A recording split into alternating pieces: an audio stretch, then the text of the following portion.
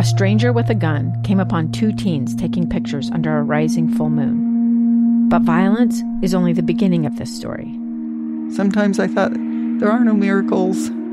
Yeah, there are, and this is a big one. I'm Amy Donaldson, and I've spent my career talking about how lives are undone by violence. The Letter is a podcast about how lives are remade. Follow The Letter at theletterpodcast.com or wherever you get your podcasts. Welcome back to Live Mike. I'm Lee Lonsberry. I enjoyed that conversation with Boyd Matheson. I always do. They're always great, but being able to kind of let your hair down a little bit and talk frankly about polling and the state of affairs in the elections these days, for me, it's a breath of fresh air. You want to go back and hear our conversation? You can do so by downloading the KSL News Radio app. It's powered by Any Hour Services, and on there you'll find past segments podcasted. You can download and listen to those. I'd invite you to do so. Also, if you would be so kind, listen earlier in the program to something we call the Politicker. It is a throwback to the days I used to work with Doug Wright, where he would open up the phone lines for 20 seconds at a time and allow candidates or voters or anyone with a view on upcoming elections to weigh in unfiltered and speak to the audience. We did that earlier in today's program. We did it on Friday. We'll do it again tomorrow on Election Day. You have a listen to that. I think you might hear about some candidates maybe you wouldn't have considered otherwise, and there are some good pitches in there. All right. I need to talk to you now about third-party candidates. Third-party candidates. This is, if I'm honest, this is a conversation that arises every 4 years. Every 4 years, there is someone who, in a situation like mine, who goes about looking for what are the interesting uniquenesses of any given election. Where has history placed us? Where do we today stand compared to history? And, well, we're going to do that again, specifically looking at third-party candidates. And I want to draw from, this is fascinating, this is a commentary which is written by Sean Spicer. Yeah, that Sean Spicer.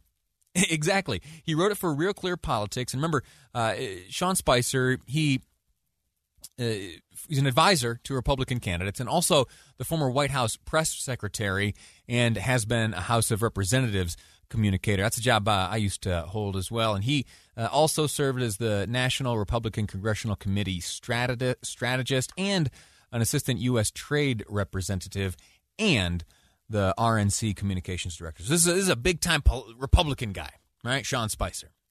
You see him here and there.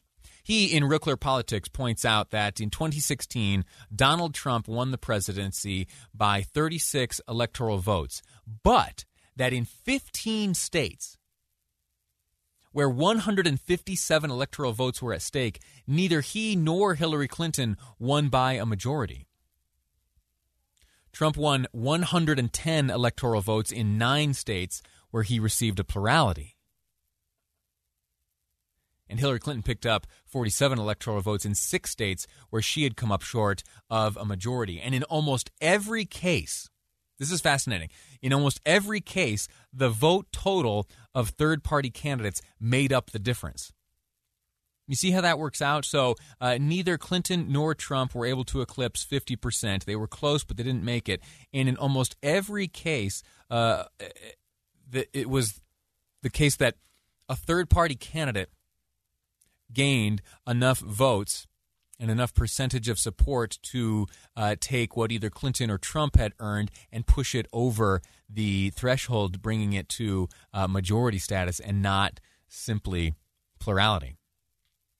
Heading into the final week, Spicer continues, of the 2020 campaign, the most important names on the ballot may not be Donald Trump and Joe Biden, but according to Sean Spicer, the most important names on the ballot may be the third-party candidates, Howie Hawkins, Joe Jorgensen, and Kanye West.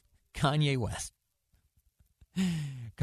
Joe Jorgensen recently granted an interview, and she was asked, Joe Jorgensen, if you remember, has been a guest on this program. She is the Libertarian candidate for president. She was asked if voting for a third party is a waste of a vote. Jorgensen said this. As far as throwing your vote away, first of all, it depends who I'm talking to. If it's somebody in a very red or very blue state, I say you're wasting your vote by voting for who's ever going to take your state anyway. For instance, I'm in South Carolina. We were one of only 6 states, to carry Bob Dole in 1996. So in 1996 in South Carolina, your vote was wasted voting for Bob Dole. So if you're in California, your vote is wasted if you're voting for Joe Biden. So how about vote for what you really want? Also, there are something like 40 million Americans who lean libertarian. If everybody would vote the way they wanted, we would win overwhelmingly. When I spoke to Jo Jorgensen here on the program, she was impressive. She was well-spoken. She had a clear sense of her beliefs and desires. I have to take issue, though, with this one here. If you vote for a candidate and that candidate is projected to win by a landslide, you have not wasted your vote. It's not a wasted vote. Not at all. Why? Well, because it's not simply about each vote. There comes a time, once everything is tabulated, that you get to see the tone of the country and the measure of support. Stepping beyond who earns the requisite number of electors or votes. You understand then how much of the country is behind that one candidate. And that is a way to communicate that, even if you are voting for a candidate in a state where that candidate is overwhelmingly favored to win. It's not throwing a candidate away at all, or a vote, rather. You vote for the candidate you think is best positioned and best prepared to lead you. And you gain that information by exposing yourself to the candidate, listening to their speeches, reading their writings.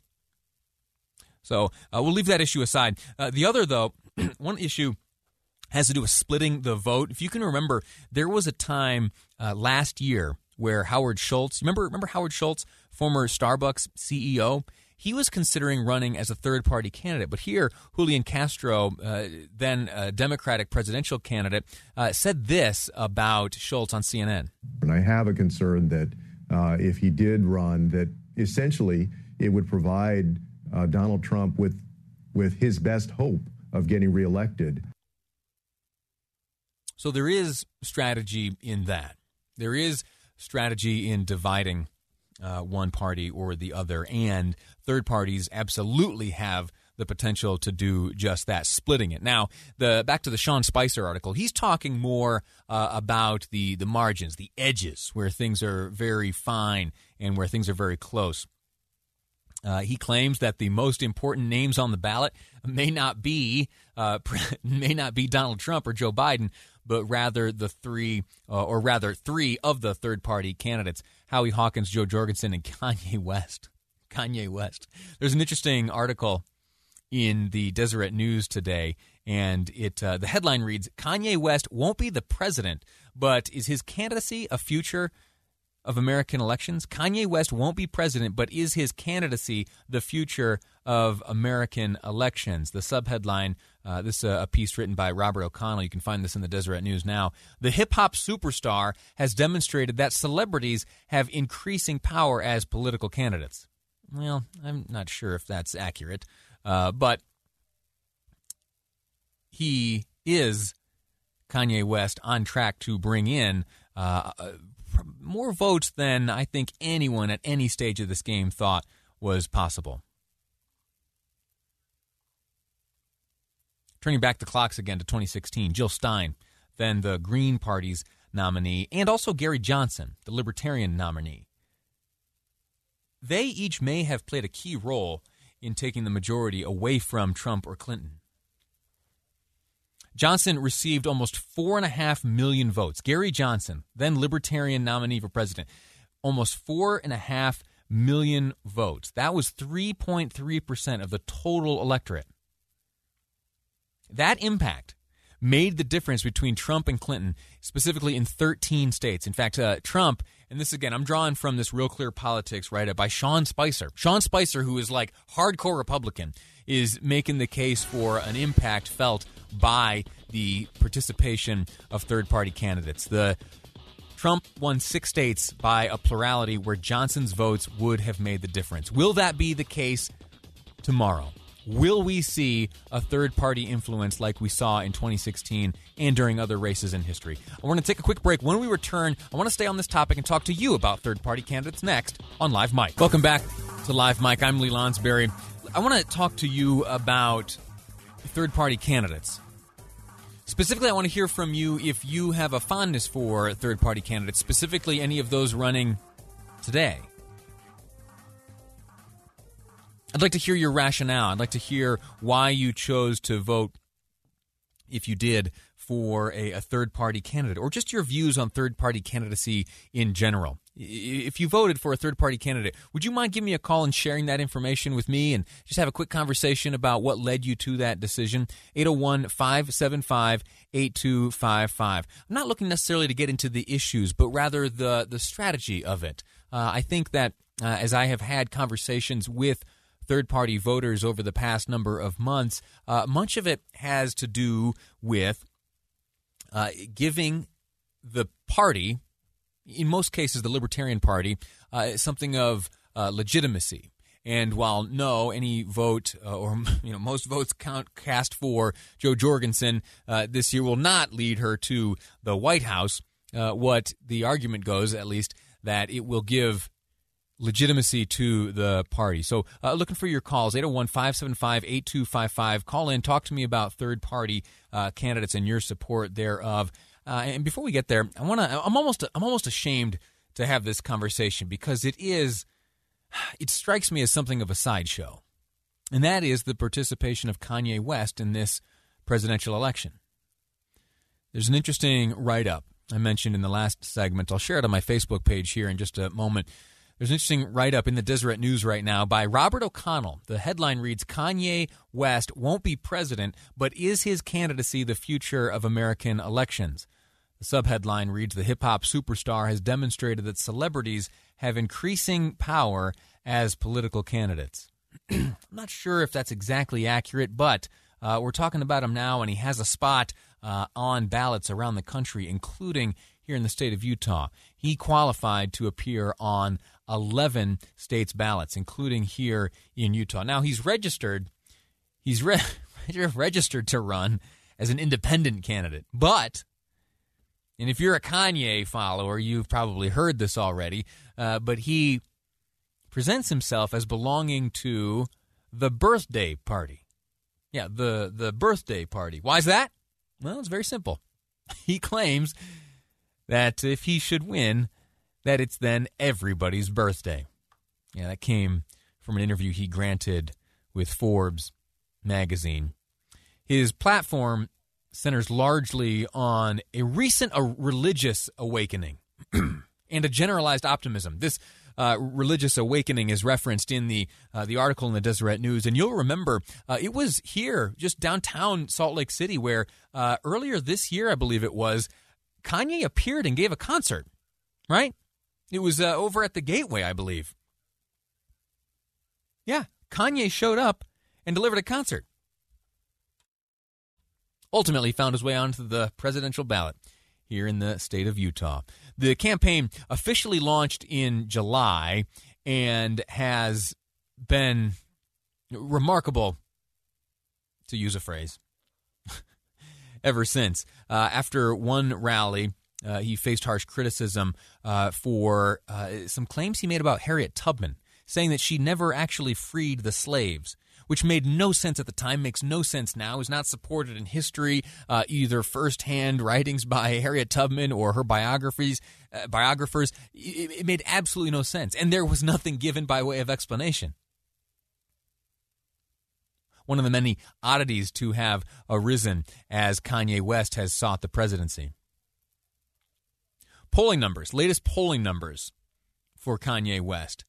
Now, they say that his effect on this race will be minimal, but folks like Jill Stein, if you remember from 2016 as we discussed it, their impact was minimal as well, and yet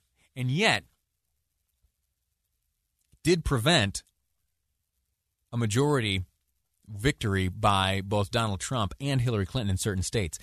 The percentage of support that Kanye West enjoys right now does have the potential to do something similar this year. If the polls are correct And in many of these swing states, if the race is as tight as it seems to be between Donald Trump and Joe Biden, it could be Kanye West or Joe Jorgensen or anyone else who prevents them from enjoying a majority of the votes, limiting them to plurality. 2% is where West is polling right now.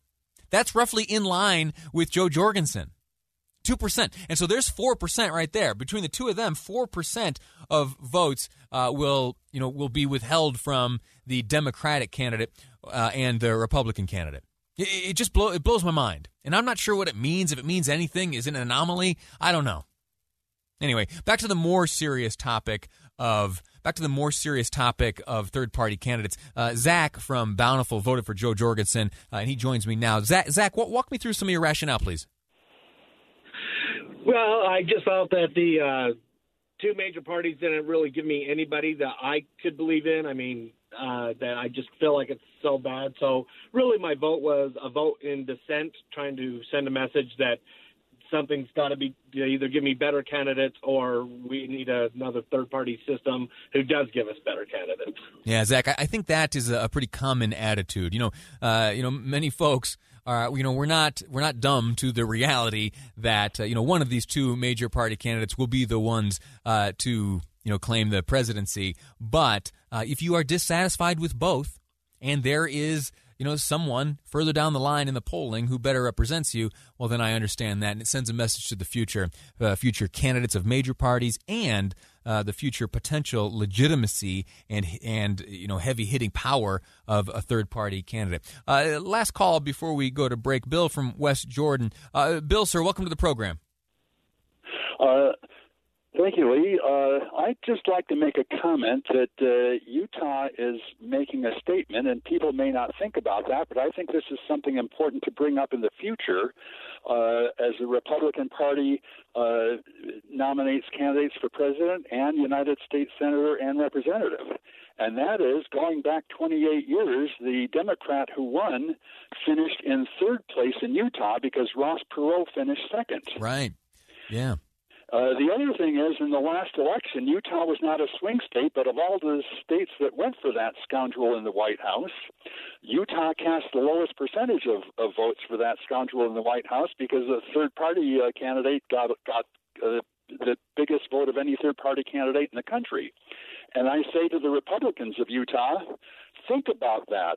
Who should we be sending to Congress and the Senate next time we have a primary election in the Republican Party? Who should we be nominating for a Republican candidate for president in 4 years? Yeah. Just something I think is important to think about in looking at these things. Well, Bill, listen, thank you so much for your call. Thanks for the reminder of that Ross Perot election. That was a fascinating piece of Utah history and U.S. history. And we'll have to see what happens tomorrow night, and as the results are ultimately tabulated and certified, we'll see to what impact did third-party candidates have on this presidential election. We're going to take a quick break. When we return, I'm going to talk to you about something else a little off topic, and it has to do with betting on elections. Betting. It's pretty popular around the world. Illegal here in the United States, but that has not prevented folks off in Europe from voting on this presidential election. The numbers will drop your jaw. I'll share them with you next on Live Mike. I'm Lee Lonsberry, and this is KSL News Radio. A stranger with a gun came upon two teens taking pictures under a rising full moon. But violence is only the beginning of this story. Sometimes I thought, there are no miracles. Yeah, there are, and this is a big one. I'm Amy Donaldson, and I've spent my career talking about how lives are undone by violence. The Letter is a podcast about how lives are remade. Follow The Letter at theletterpodcast.com or wherever you get your podcasts.